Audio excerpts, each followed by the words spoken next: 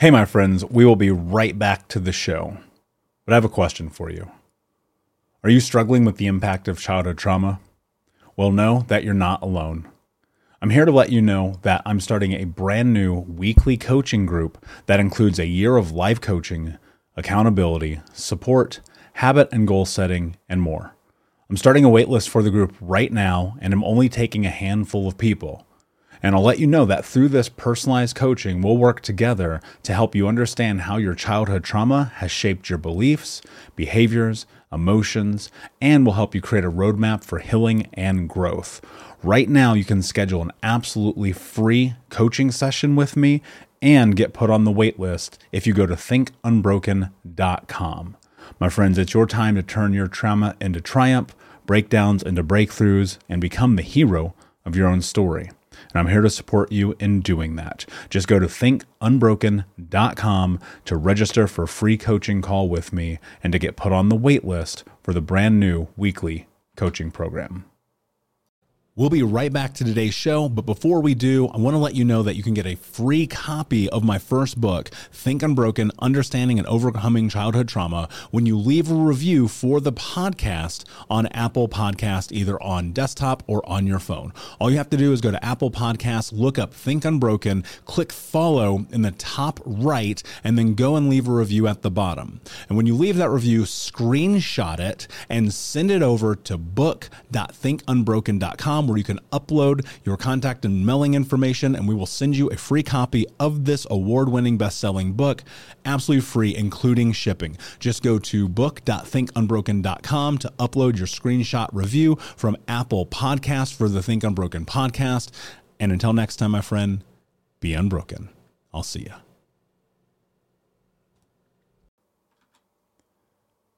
Hey, my friends, we will be right back to the show. But I have a question for you. Are you struggling with the impact of childhood trauma? Well, know that you're not alone. I'm here to let you know that I'm starting a brand new weekly coaching group that includes a year of life coaching, accountability, support, habit and goal setting, and more. I'm starting a waitlist for the group right now, and I'm only taking a handful of people. And I'll let you know that through this personalized coaching, we'll work together to help you understand how your childhood trauma has shaped your beliefs, behaviors, emotions, and will help you create a roadmap for healing and growth. Right now, you can schedule an absolutely free coaching session with me and get put on the wait list if you go to thinkunbroken.com. My friends, it's your time to turn your trauma into triumph, breakdowns into breakthroughs, and become the hero of your own story. And I'm here to support you in doing that. Just go to thinkunbroken.com to register for a free coaching call with me and to get put on the wait list for the brand new weekly coaching program. A new year, time for new growth. Grow your education and skills with Herzing University. Our online behavioral health programs fit your schedule and time. From an 8-month diploma program in health and human services to a 36-month bachelor's in psychology. Grow your behavioral health career with us wherever you are in your education. Your future starts now at Herzing University. Visit us online at herzing.edu or text health to 85109. Online at herzing.edu or text health to 85109. Save big on brunch for mom, all in the Kroger app. Get half gallons of delicious Kroger milk for $1.29 each. Then get flavorful Tyson natural boneless chicken breasts for $2.49 a pound, all with your card and a digital coupon. Shop these deals at your local Kroger today, or tap the screen now to download the Kroger app to save big today. Kroger, fresh for everyone. Prices and product availability subject to change. Restrictions apply. See site for details.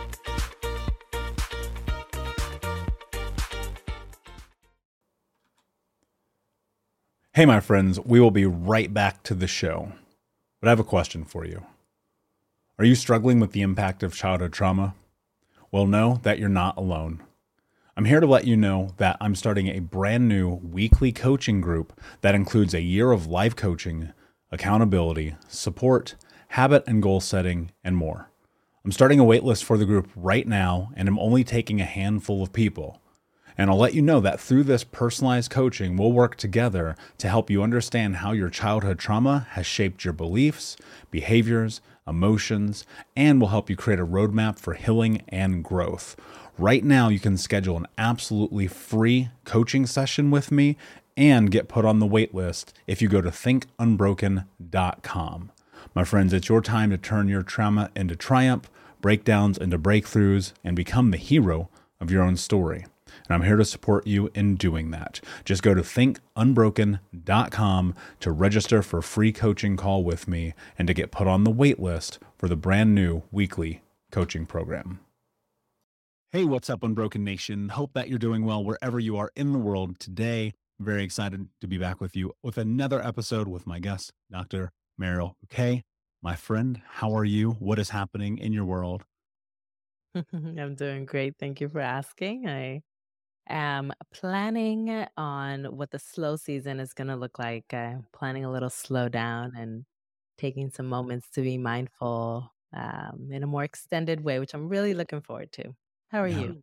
I love that. I'm doing well. Just back from the 5 a.m. flight out of New York City to Denver. Spent time with my mentor yesterday, and so a little sleep deprived, but super excited. I'm trying to change my state and my energy to make sure that we have a phenomenal conversation. So I connected with you through your team after seeing you speak at Lewis Howell's event, Summit of Greatness, a few months back. I had taken my little brother as he has stepped deeper into his personal development journey. It's a great honor for me to be able to share the people that I love, not only with him, but especially with the Unbroken Nation audience here.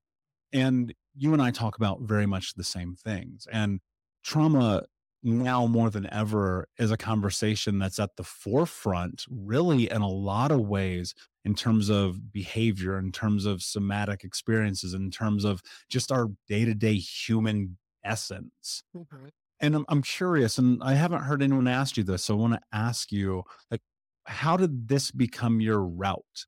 And why is it so important to you now, probably more than ever, that we start to have a deeper conversation about what healing trauma actually is?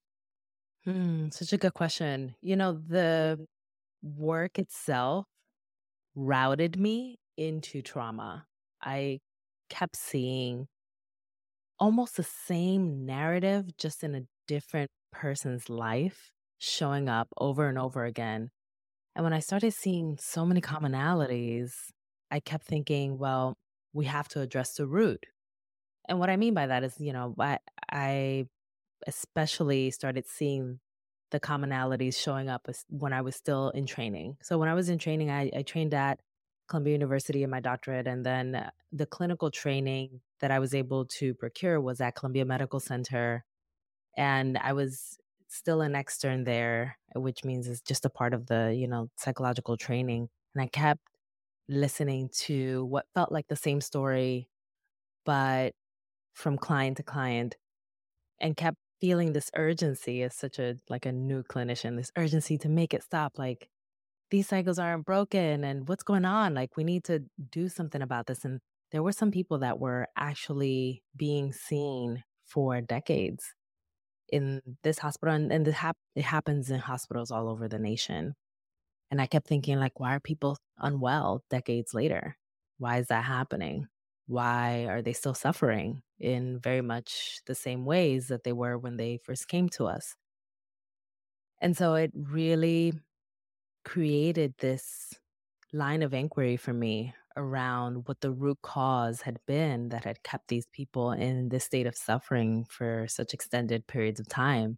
And I landed at trauma, and I landed at generational trauma, meaning, there were people in their families that had also gone through things in generations past, and people hadn't resolved these things because they didn't have access, or because they just didn't have the motivation to do some of the work, the healing work. And so all roads kept leading to trauma. So I do believe that in many ways this work found me, and I just went along with it because that's what the people needed. That's really beautiful. Yeah, I get it. I mean, that's very much my experience. My background, having an ACE score of 10, being a homeless drug addict at 12 years old, seeing really the worst of humanity, and then I had this interesting conversation with Dr. Gabor Mate. We're talking about disease and depression and stuffing it down. And that's what I did for a very long time, which so many people do. It's almost normative, right? That Yeah. escape, that dissociation. until eventually it like rose up and it was like, hey, dude, pay attention.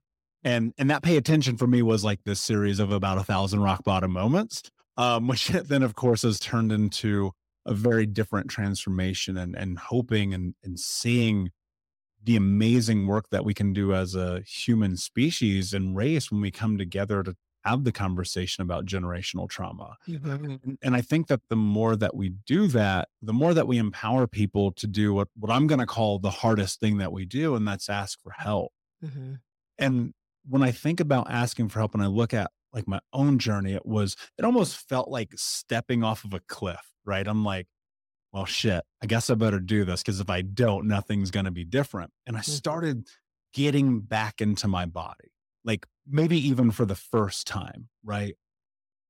When you talk about healing, and I know a huge aspect of your language is around the somatic experience, why is it so important for us to get back into our body? And how do we do that after trauma? Well, a large part of the reason why it's so important to get back into the body after you've had a traumatic experience is because trauma disconnects you from your body. Trauma makes you experience your body as feeling like it's on fire in a constant alarmed state.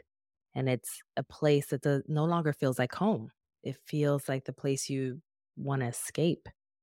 So, in order to help a person to feel more centered, more integrated, it's going to be critical for there to be a body based component to the healing journey. It has to be because the disconnection occurs when trauma happens. Reconnection needs to occur when healing happens. And in that is that reconnection.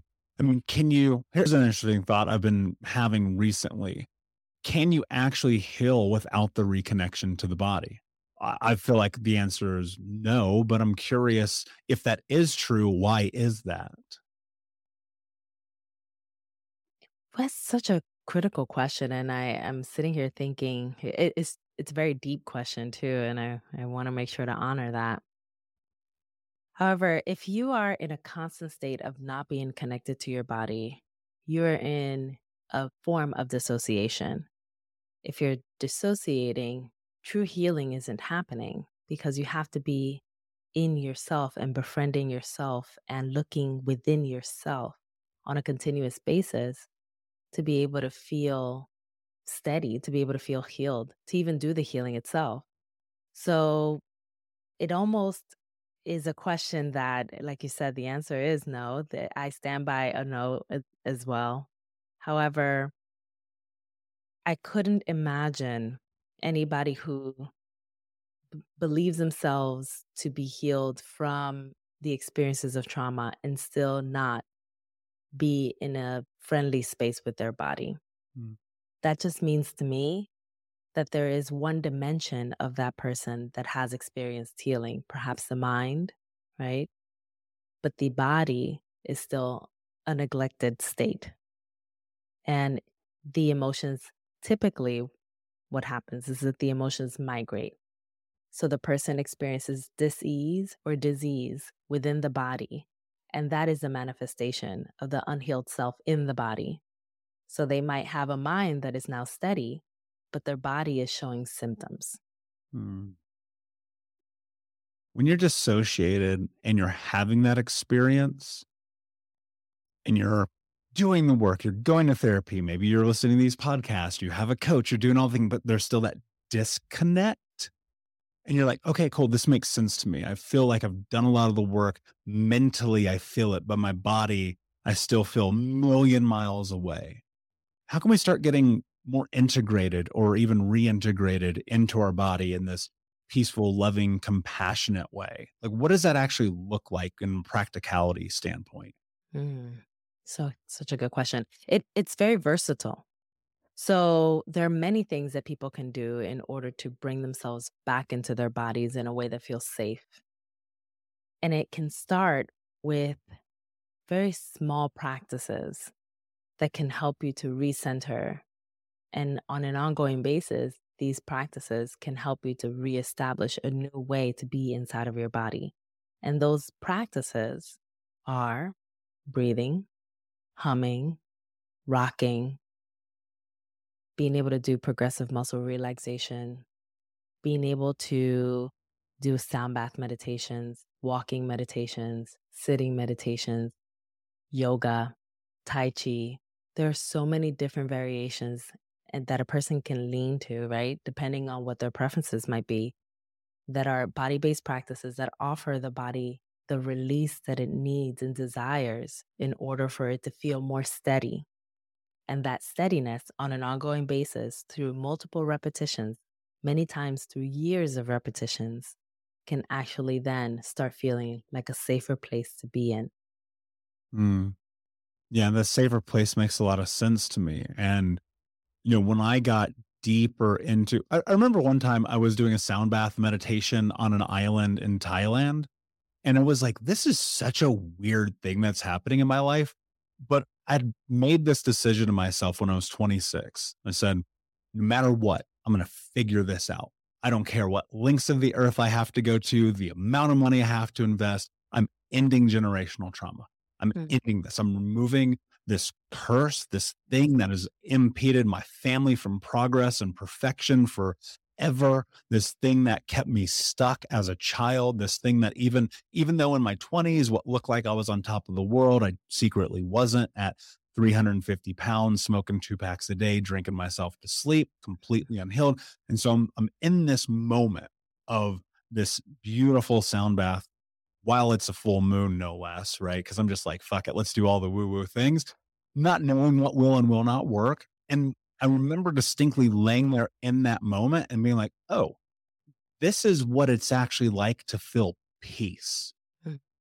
And I think I'll speak from firsthand perspective, healing my own personal trauma, going through assessing my body as this physical thing while kind of trying to integrate it was what felt like at times an insurmountable battle because of the fear of peace. Mm. And one of the conversations I often have with my clients is thinking about the way we assess this idea of chaos.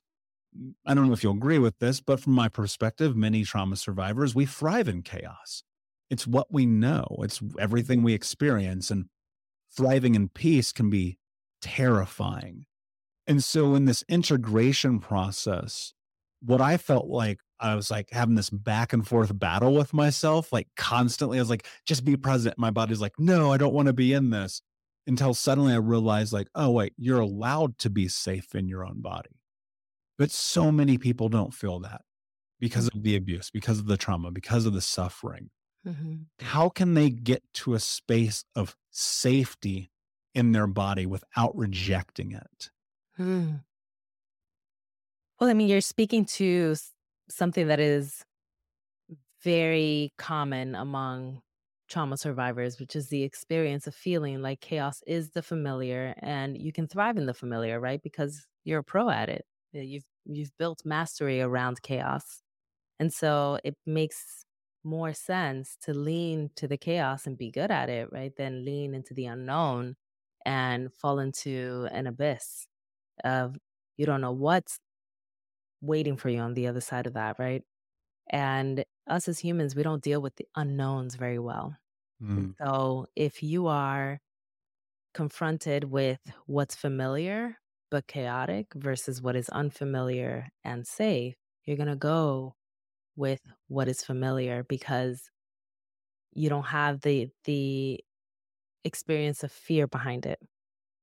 However, a lot of what trauma work is working through that fear. It's also befriending a different identity, an identity that is no longer connected to chaos, an identity that no longer centers chaos, and a personality even that is no longer connected to, just things always being in an uproar. So it's going to be for anybody who is walking that journey, it's going to be really important for them to really disengage chaos from their identity.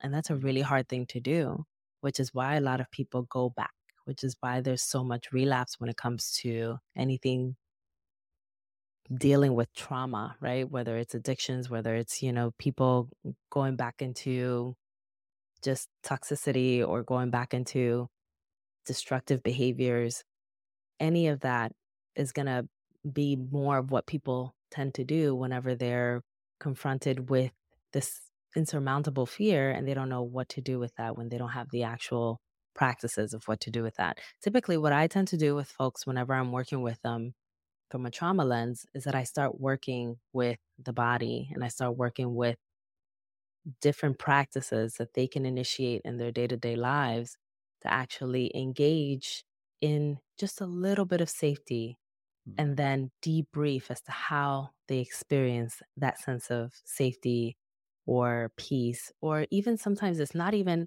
as much as safety and peace, because those are, quite frankly, those are extremes for trauma survivors. Like some people don't experience that right away. What they may experience is neutrality, nothing, right? There's nothing there. I don't know what it is. I don't know if it's peace. I just know there's no chaos. There's just nothing.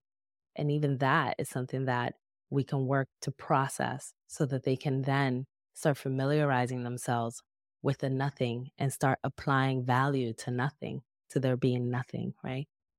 Um, and so, for me, within a holistic lens, it's always a two-step process. It's about inviting in some element of what can feel different and perhaps more regulating, and then processing how it has been for a person to experience that regulatory, relaxation, neutrality-based experience, and then take it from there. When somebody's in this space and they're contemplating, 'cause I think about contemplation a lot, right? Can we just at least plant the seed first, right? What you said, just the little small fractions and pigments of peace. Like, can you just see possibility? What I've tend to notice in my own self early on in the journey, we're talking 10, 12 years ago, it was like I would look at this version of possibility over here of the person that I could be versus the person that I was. And it was like one step forward and 10,000 steps backwards for the first 4 years. People always ask me, wow, you've done so much. You've changed the world. You've blah, blah, blah. And I'm like, yo, 26 to 30 was a nightmare because I was integrating a new concept, a new idea, new familiarities about possibility. People often hesitate to even take that first step. Terror is the word I would use because like I remember to have these moments like just like laying in bed trapped in this idea like it is not my fault of the things that happen, but like it is my fault that my life is a disaster in this given moment because of the decisions I was making based on all the lack of information and education I had, right? Choosing in moments, knowing that the thing I was doing, like eating fucking McDonald's 20 times a week, was probably not in my best interest. Mhm. And then I started questioning, like, but what if it was 19 times a week? What if it was 5? What if it was 1? What if I could maybe just take a incremental step towards this notion of an idea of a person that I thought I could be? Mhm. And to some extent, honestly, it felt like it was this parlay between, for lack of a better way to phrase, forcing that reality while healing the old reality, right? And stepping into what was new and what was next with a parameter of safety, having mentorship and coaches and ultimately multiple modalities of therapy. Mhm. When people feel ultimately just completely stuck, completely trapped, and there's a potential for one step just being that thing that could make the difference, and yet they don't take it, how can they find the strength within themselves to do it, to show up for themselves, especially in the times where inherently it feels like this is the thing I should be doing? Hmm. Well, I think you're talking about, well, in essence, you are describing a bit of the harm reduction model, which is to take incremental steps in the direction of the life that you desire, which means that you're going to have to take incremental steps towards reducing the practices and behaviors that are keeping you from the life that you desire. And so that means that if you understand that there is a life that you've envisioned, that you wish for yourself, and there is one small thing that you can do, try doing that. And I think the thing that we miss out on is checking back in. So taking then a step back and saying, how was that for me? What happened in that moment when I decided to only eat those 19 meals rather than 20 McDonald's meals? What does that mean for me? What does that mean for who I believe I am? And that is a question about self-worth, because for anyone who's undergone trauma, self-worth is usually fractured or punctured or wounded, and people feel like a lessened version of themselves. So what does it mean to give something back to yourself? What does it mean to treat yourself just a little bit better this week with that one less meal, and really digesting that? That is enough, because that is already a lot to have to take in, a lot to have to process, a lot to have to step back and contemplate on. And I think that typically what people want to do is that they want immediate results. So they make these big jumps and big leaps, and they do all these fancy things to try and find the healing, and they have like 5 different coaches that help with 5 different things to help them become this way better person. And it's beautiful that people are, might be motivated to really do the work. However, when we find incremental points and we just take a moment to reflect on those points and really digest where we are in the journey, that can be so much more monumental in the healing process, and especially in sustaining healing for the long term, than really jumping full force into all this stuff that really sometimes doesn't even allow you a moment to process and think about what's happening within you. Yeah, I mean, I'll speak from firsthand experience and go, "Yep." Mhm. I had so many times, especially in the beginning of this. Part of it was, and I think a lot of people run into this. I was like, "Oh, I've identified that I have trauma, right? It's really hard for me to miss, but I'd stuffed it so down. I was like, nah, I'm fine. Nah, I'm fine." The house that's burning and the cat's outside, it says I'm fine. That was my whole 20s.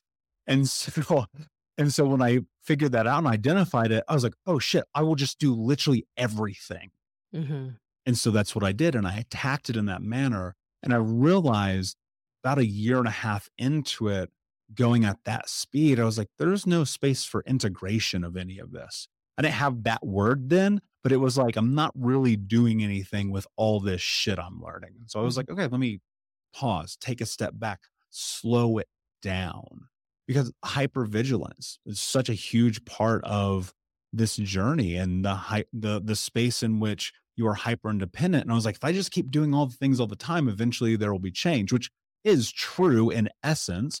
But it was also like there were always the missing pieces of the puzzle of the pause.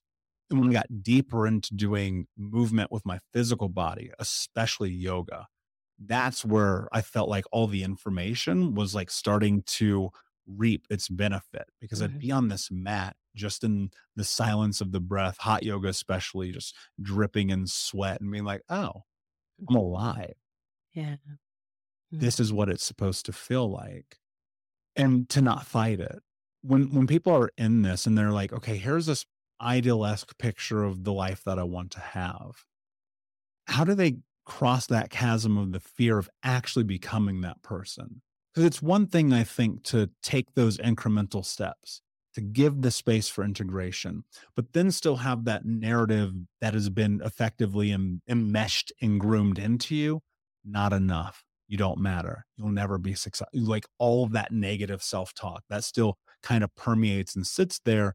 And then you're faced with this really kind of yes or no. Like, am I going to go into my life or am I not on my terms?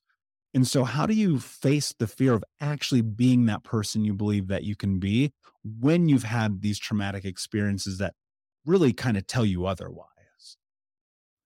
We'll be right back to today's show, but first I need to ask you a question. Are you feeling stuck? Are you feeling like you don't have the support to go to the next level in your healing journey? Are you feeling like you wish you had a little bit more support from not only myself, but the Unbroken Nation? Well, my friend, I want to invite you to come and join our live weekly coaching sessions in Think Unbroken. All you have to do is go to Keys, Keys, keys.thinkunbroken.com to sign up and join us today with 100% money back, no questions asked, guaranteed, and no contract or commitment. Every week for the next year, you can come and be a part of our live coaching sessions each Monday as we dive deep into not only answering your questions, but questions from the Unbroken Nation, and help you take all of the information that you learn in the podcast, in the courses, and other areas of this journey, bring them into your life and use it in a way that is practical, life-changing, and transformative. So my friend, join us at keys.thinkunbroken.com, and we will see you this Monday. We have to confront that voice, and you have to confront the originator of that voice. More often than not, that voice is just a replica of somebody who's told you those things. And those statements have become internalized and they've become a part of you. They're now the narrative that you live by and abide by, but that message didn't come from you. A baby isn't born into this world telling itself you're not enough. A baby grows into a child that hears that message either explicitly or hears it by way of how people are treating them, and learns it by way of how people are treating them, especially parents, and then internalizes that not enoughness, and that becomes the internal narrative, that inner critic. So in many ways, the person now adult with that inner narrative has to not only contest the language that the inner critic is using, but also has to contest where it came from. Somebody told you in some way or another that you weren't enough. Who told you that? Were they right in saying that about you? Can you speak to that person or to that voice now and tell them what you desire to tell them about what they made you believe about yourself? And it starts there, which is why work around trauma always has to include some work around that inner narrative, the inner critic, and all of the voices that have been now internalized that keep a person feeling so low. Sometimes people feel like they deserve their trauma because they feel so low about themselves. Sometimes they feel like they don't deserve any better, which is where self-sabotage comes into play, and people start seeing good things happening in their lives and they start sabotaging it because they don't believe that they deserve those good things to happen. Now, so many things happen as a result of that inner critic and that inner narrative. So a large part of what needs to happen is contesting the inner critic and contesting, even if you can't speak to the person themselves, but contesting them by imagining them saying that to you yet again, and contesting them in your mind or in therapy even. When you say that, the words that come to mind for me are stand up for yourself, Mm-hmm. right? Show up for yourself. Be willing to stand fast in your truth. And to some extent, let go. Like, just let go of that. It's not yours to carry. Like, I think about this all the time when I'm coaching my clients and like, I feel stuck. I'm like, if I gave you a backpack of bricks, to take it everywhere with you, like, how long are you going to carry this? And so much of that are the false narratives that we have. Yeah. About our enoughness. Like, you want to carry this heavy ass bag with you everywhere you go, or do you want to sit it down? And that fear of sitting it down means that you have to step into a new identity. And I think a big part of stepping into that new identity has to be done when you are in control of your nervous system. But I think that because we're so dissociated, because we're constantly in that sympathetic nervous system, because really, I mean, between the phones and social media and all of the chaos of the world we live in right now, I feel like getting regulated is incredibly difficult. And so it's like, how do you parlay becoming regulated, stepping into a new identity, facing the fear, doing the work, healing, all of these things, and doing it in this small incremental way that creates and promotes growth. And we talk about this idea about training and controlling your nervous system. Hmm. How do you do that in today? Like in the chaos of the world, even though we're trying to move away from chaos, you can't. It's here. It's like everywhere every time you open your eyes. So how do you start to control your emotions, your nervous system, your physical body when you're always in a space to be heightened?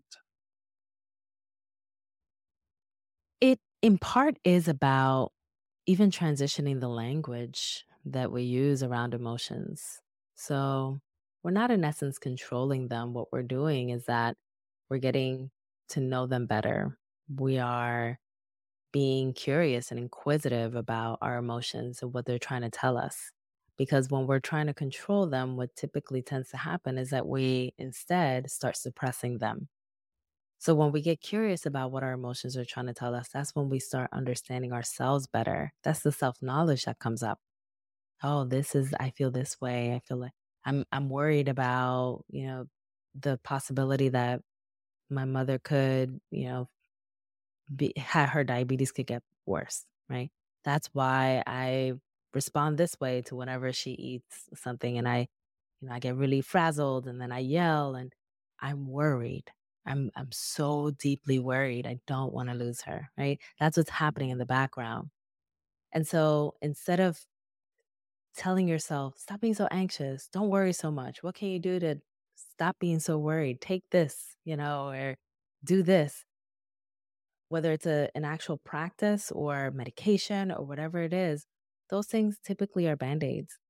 What we need to instead start doing is start understanding, like, what's behind the worry, why the anxiety, what's it telling you, what's there, what's the message, what's the fear. Naming it. It's naming it, it's getting to know it, it's getting really curious about it, it's going into the layers of it. It's all of those things.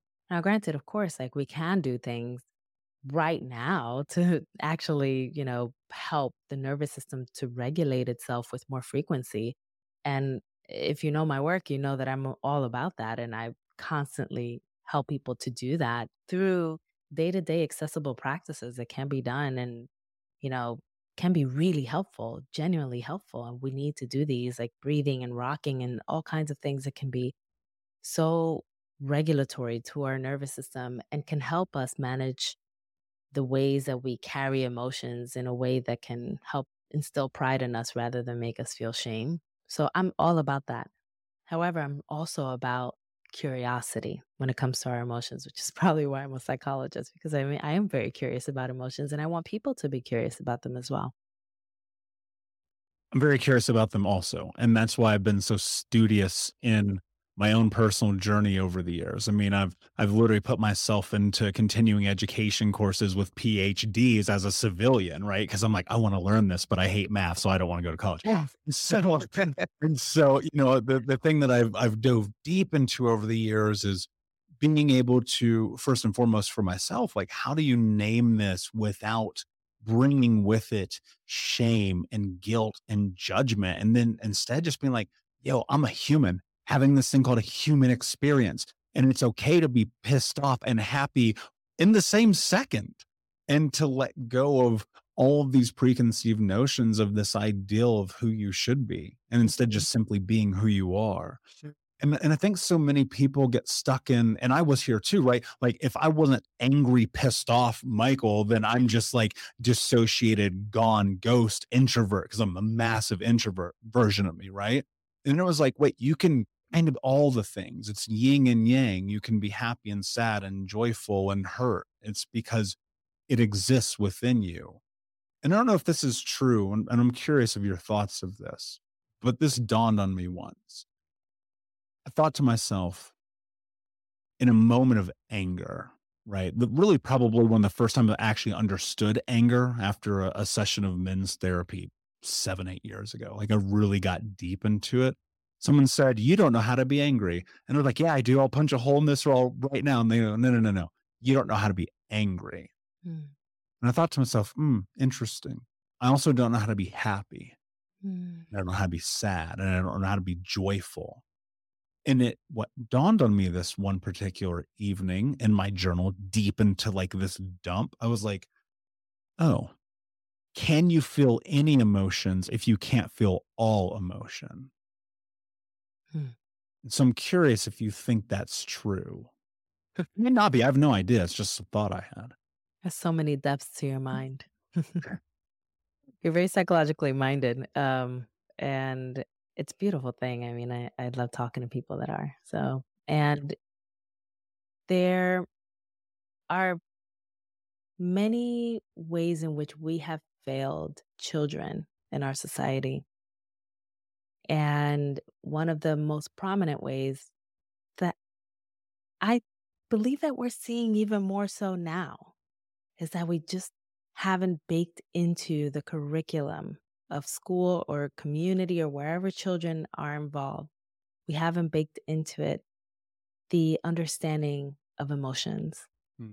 And what has happened is that we then become adults that don't really know very much about our emotions. When therapists ask, well, when therapists actually tell people, hey, seems like you're sad. It seems like a very, very generic intervention, like something basic to Agreed. say, like, duh, I'm sad. Come on. Right. Agreed. However, you wouldn't believe how many times I can't even tell you how I could not count in just me being one singular psychologist and the people that I worked with, how many times I have had to reiterate an emotion for a person because they've had such trouble identifying what emotion they're experiencing. We don't have a vast language around emotions. We don't have a vast understanding of what our emotions look like collectively and individually. And it makes it so that people are just going about life in a very autopilot way when it comes to their emotions and not taking a step back and saying, I'm worried, I'm angry, I'm sad, I'm in grief right now. We don't have that baked into the culture, that stepping back and acknowledging what's going on with us. One of the most interesting interventions that I found in just my journey, and I've actually utilized for myself, especially when it came to public speaking, has been acknowledging an emotion outwardly, like explicitly saying it. And that actually creates an experience where the emotion almost kind of loses its potency. Like I remember I was speaking at my graduation, and when I spoke, I said to the crowd, I'm a little nervous up here. There's a lot of people. And that just stating it, humanizing myself, humanizing the experience of an emotion that felt very appropriate to have in that moment. However, I felt that the emotion was creeping in a way that could have debilitated me enough to not allow me to speak in the ways that I wanted. Mm. That created a disempowerment of the emotion and an empowerment of me.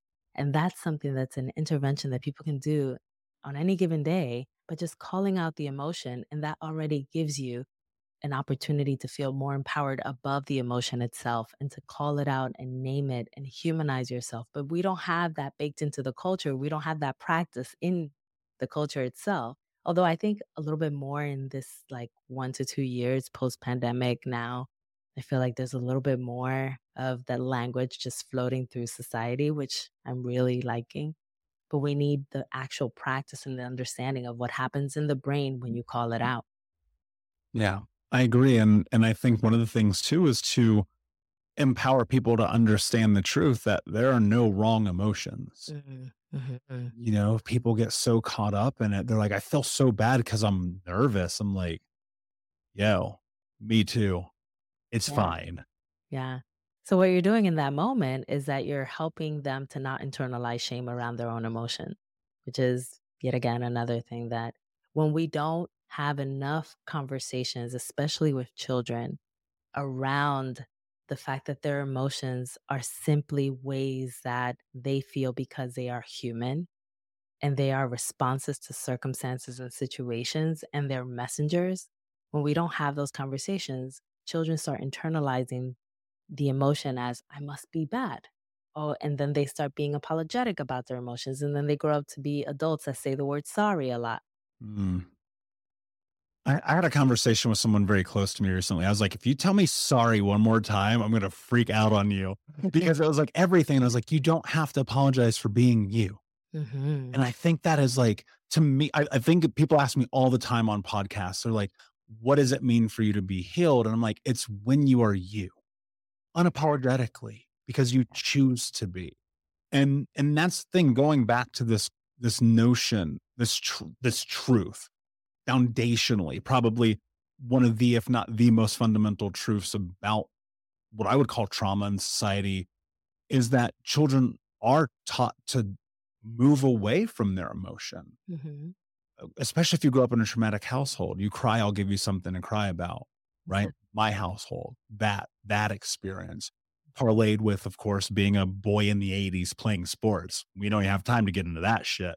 And then like all of the things compounded by media and technology and movie and films and everything that tell you you should be happy all the time. And then every single time a commercial comes on, it's like, take this drug so your life doesn't suck. And it's like, wait a second, hold on. Maybe it's okay to be depressed in moments or anxious in moments and sad in moments and all of these other things. How do let's stay on adults here for a second because I think this will be really helpful for some people.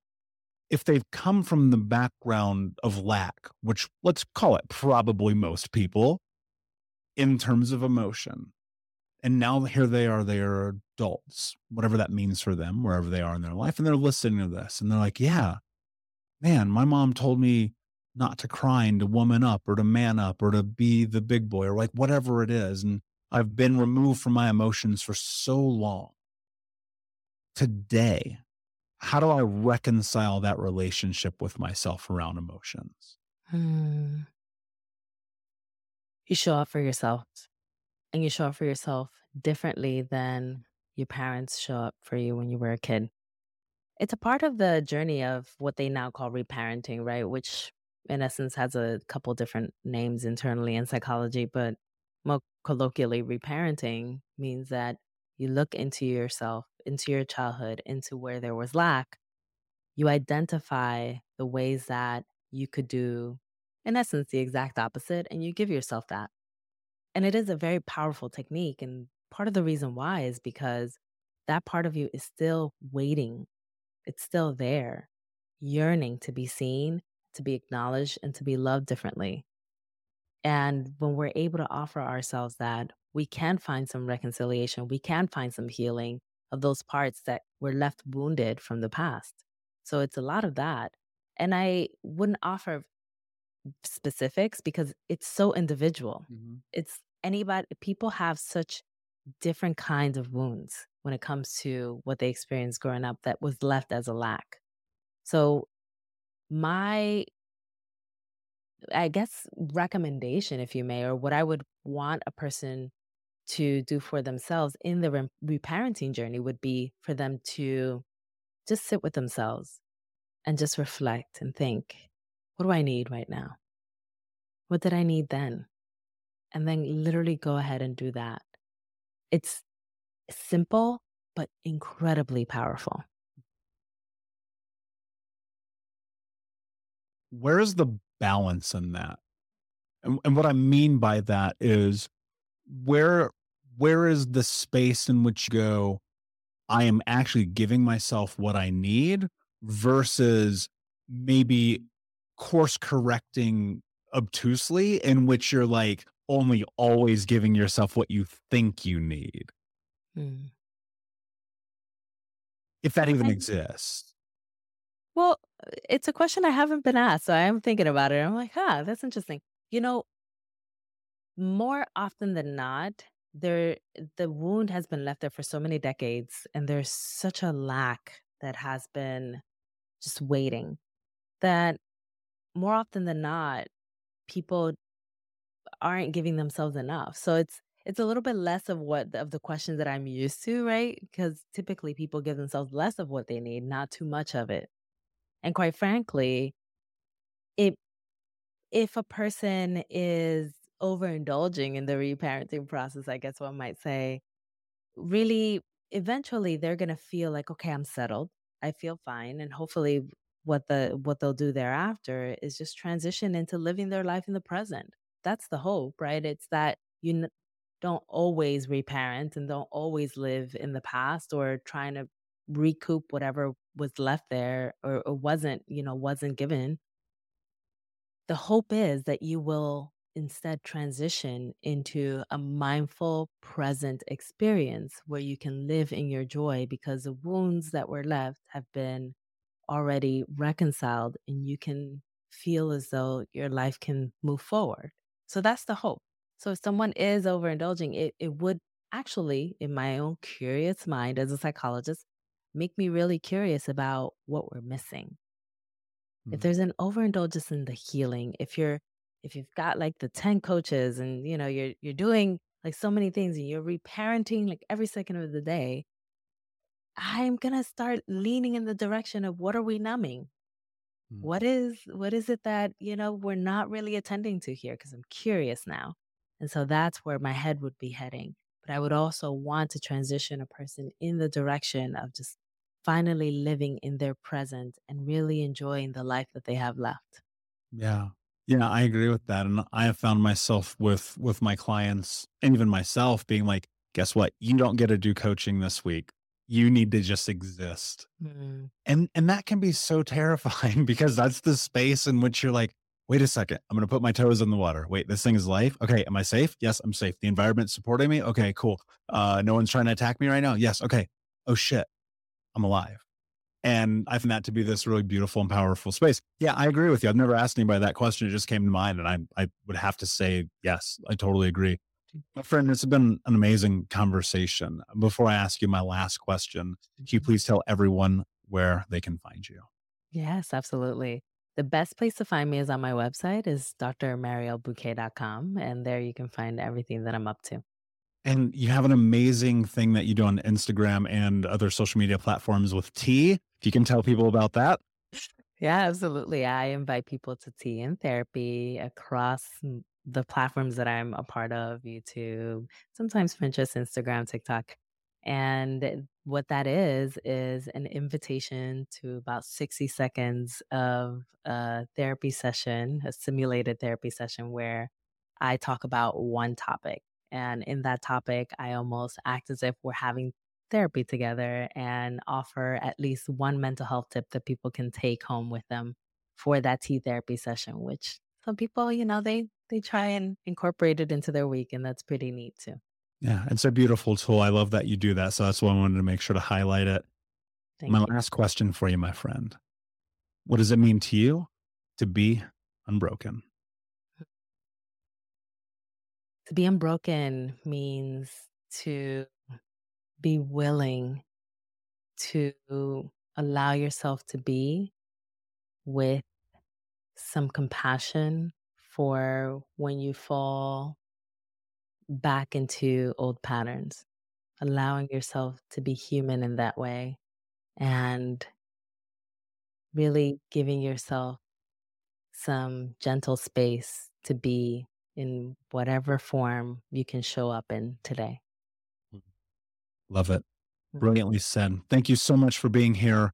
Unbroken Nation, thank you so much for listening. Please like, subscribe, comment, share, tell a friend. And until next time, my friends, be unbroken. I'll see you. Hey, Unbroken Nation, we'll be right back to the show, but I wanted to let you know that you can grab a copy of my first book, Think Unbroken, Understanding and Overcoming Childhood Trauma, for free. If you go to book.thinkunbroken.com, you can download the PDF ebook version of the book and get everything that I know about the baseline of healing trauma for free, downloaded to your email right now. Just go to book.thinkunbroken.com to download your copy of Think Unbroken, Understanding and Overcoming Childhood Trauma for a PDF for your phone. Again, that is book.thinkunbroken.com. Thank you so much for listening to Think Unbroken. Please share this episode with someone who could use it and help us move forward in our mission of ending generational trauma in our lifetime.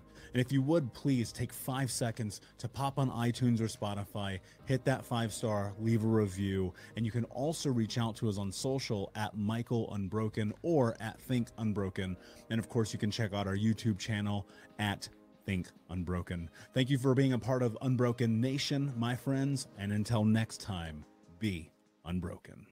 When you need mealtime inspiration, it's worth shopping Kroger, where you'll find over 30,000 mouth-watering choices that excite your inner foodie. And no matter what tasty choice you make, you'll enjoy our everyday low prices, plus extra ways to save, like digital coupons worth over $600 each week. You can also save up to $1 off per gallon at the pump with fuel points. More savings and more inspiring flavors make shopping Kroger worth it every time. Kroger, fresh for everyone. Fuel restrictions apply. Save big on brunch for mom, all in the Kroger app. Get half gallons of delicious Kroger milk for $1.29 each. Then get flavorful Tyson natural boneless chicken breasts for $2.49 a pound, all with your card and a digital coupon. Shop these deals at your local Kroger today, or tap the screen now to download the Kroger app to save big today. Kroger, fresh for everyone. Prices and product availability subject to change. Restrictions apply. See site for details.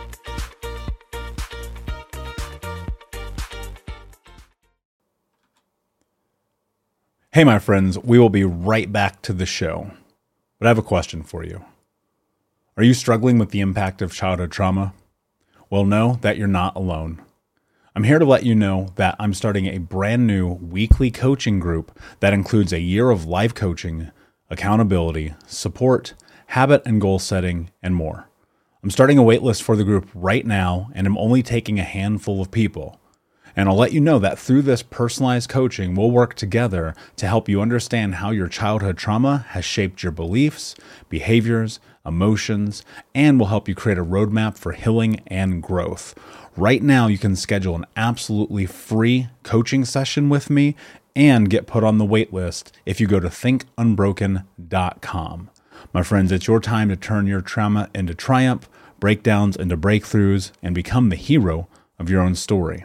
And I'm here to support you in doing that. Just go to thinkunbroken.com to register for a free coaching call with me and to get put on the wait list for the brand new weekly coaching program.